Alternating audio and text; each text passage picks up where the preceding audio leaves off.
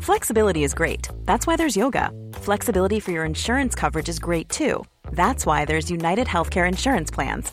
Underwritten by Golden Rule Insurance Company, United Healthcare Insurance Plans offer flexible, budget-friendly coverage for medical, vision, dental, and more. One of these plans may be right for you if you're, say, between jobs, coming off your parents' plan, turning a side hustle into a full hustle, or even missed open enrollment. Want more flexibility? Find out more about United Healthcare Insurance Plans at uh1.com. The big ticket this week was the oddly accented tar. There's an acute over the A. The story of a conductor at the height of her career, played by an actor at the height of hers.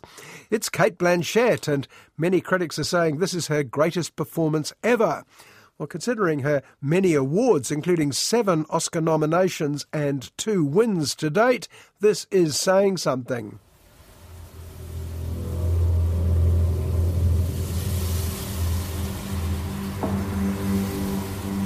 Time is the thing. Time is the essential piece of interpretation. Tar is written and directed by Todd Field, one of those faintly familiar names that you mix up with other movie Todds like Phillips, Solonz and Haynes. Todd Field wrote and directed a terrific film called In the Bedroom over 20 years ago. And I do remember him as an actor in films like Nicole Holofcener's Walking and Talking. But this is his first movie on either side of the camera in 16 years. If you're here, then you already know who she is. Lydia Tarr is many things. As a conductor, Tarr began her career with the Cleveland Orchestra, Chicago Symphony Orchestra, the Boston Symphony Orchestra, until she at last arrived here at our own New York Philharmonic. There's an assurance about the film that belies all those years away. Field knows precisely the story he wants to tell, and he opens by breaking the first commandment of a biopic: show, don't tell. Tarr's first scene is a very lengthy interview by real-life critic Adam Gopnik of fictitious conductor Lydia Tarr, talking about her life and times. Mind you, if it was good enough for Citizen Kane, it's clearly good enough for Todd Field. In 2013, Berlin elected Tarr as its principal conductor, and she's remained there ever since. Lydia Tarr has also written music for the stage and screen. She is one of only 15 EGOTs, meaning those who have won all 4 major entertainment awards. Thank you for joining us, Maestro. Thank you. But we've already had some indication of how Lydia deals with her apparently pampered life. She treats underlings like her long-suffering PA Francesca with disdain, and her focus, you might call it an obsession, on her vision and getting her own way is clearly at the expense of everyone else. How's the writing going? Not so well. I keep hearing something. Schopenhauer measured a man's intelligence against his sensitivity to noise. Lydia has an important concert recording coming up, as well as a highly anticipated book. And there are politics at home too. Her wife, Sharon, the wonderful Nina Hoss, is also the first violin of her orchestra, essentially her deputy conductor. Aside from their working relationship, there are issues with the couple's adopted daughter. Do you ever find yourself overwhelmed by emotion? Yes. Yes, that does happen.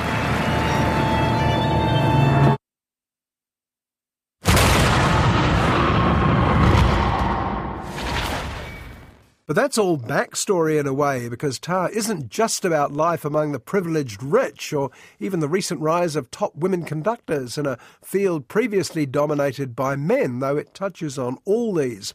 It's about someone with almost total control in her world. A musician masters an instrument, a conductor masters an entire orchestra, often an entire audience as well. So how does she handle a threat to that control?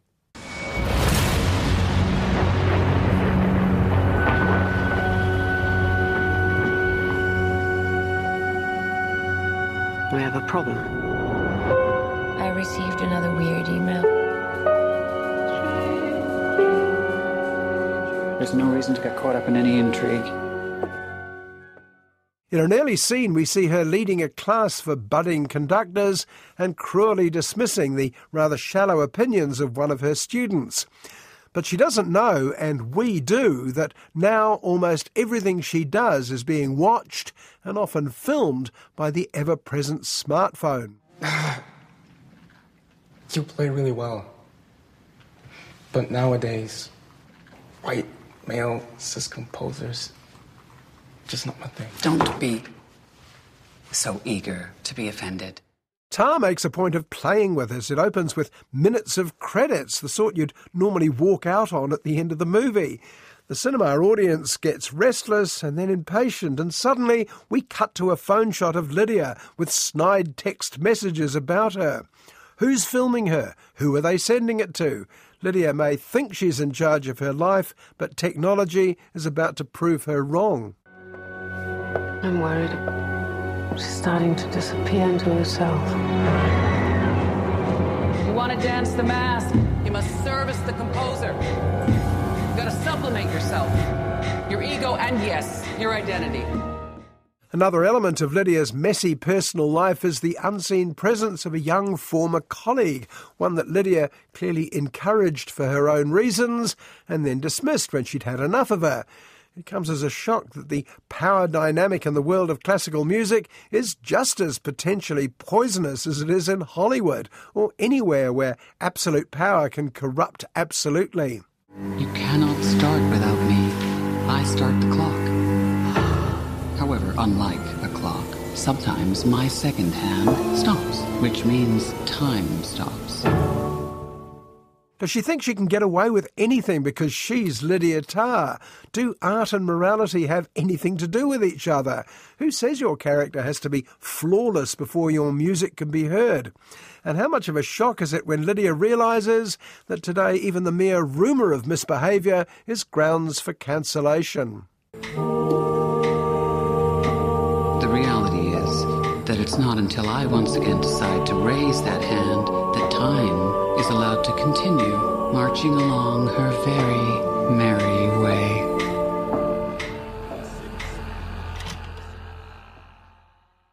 Tar is undoubtedly a masterpiece, though for me, more so on reflection. The more I thought about the film, the more layers were discovered.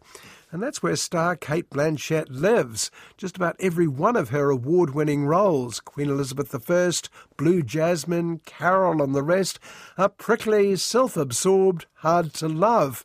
But she makes us love them anyway. You must in fact stand in front of the public and God and obliterate yourself.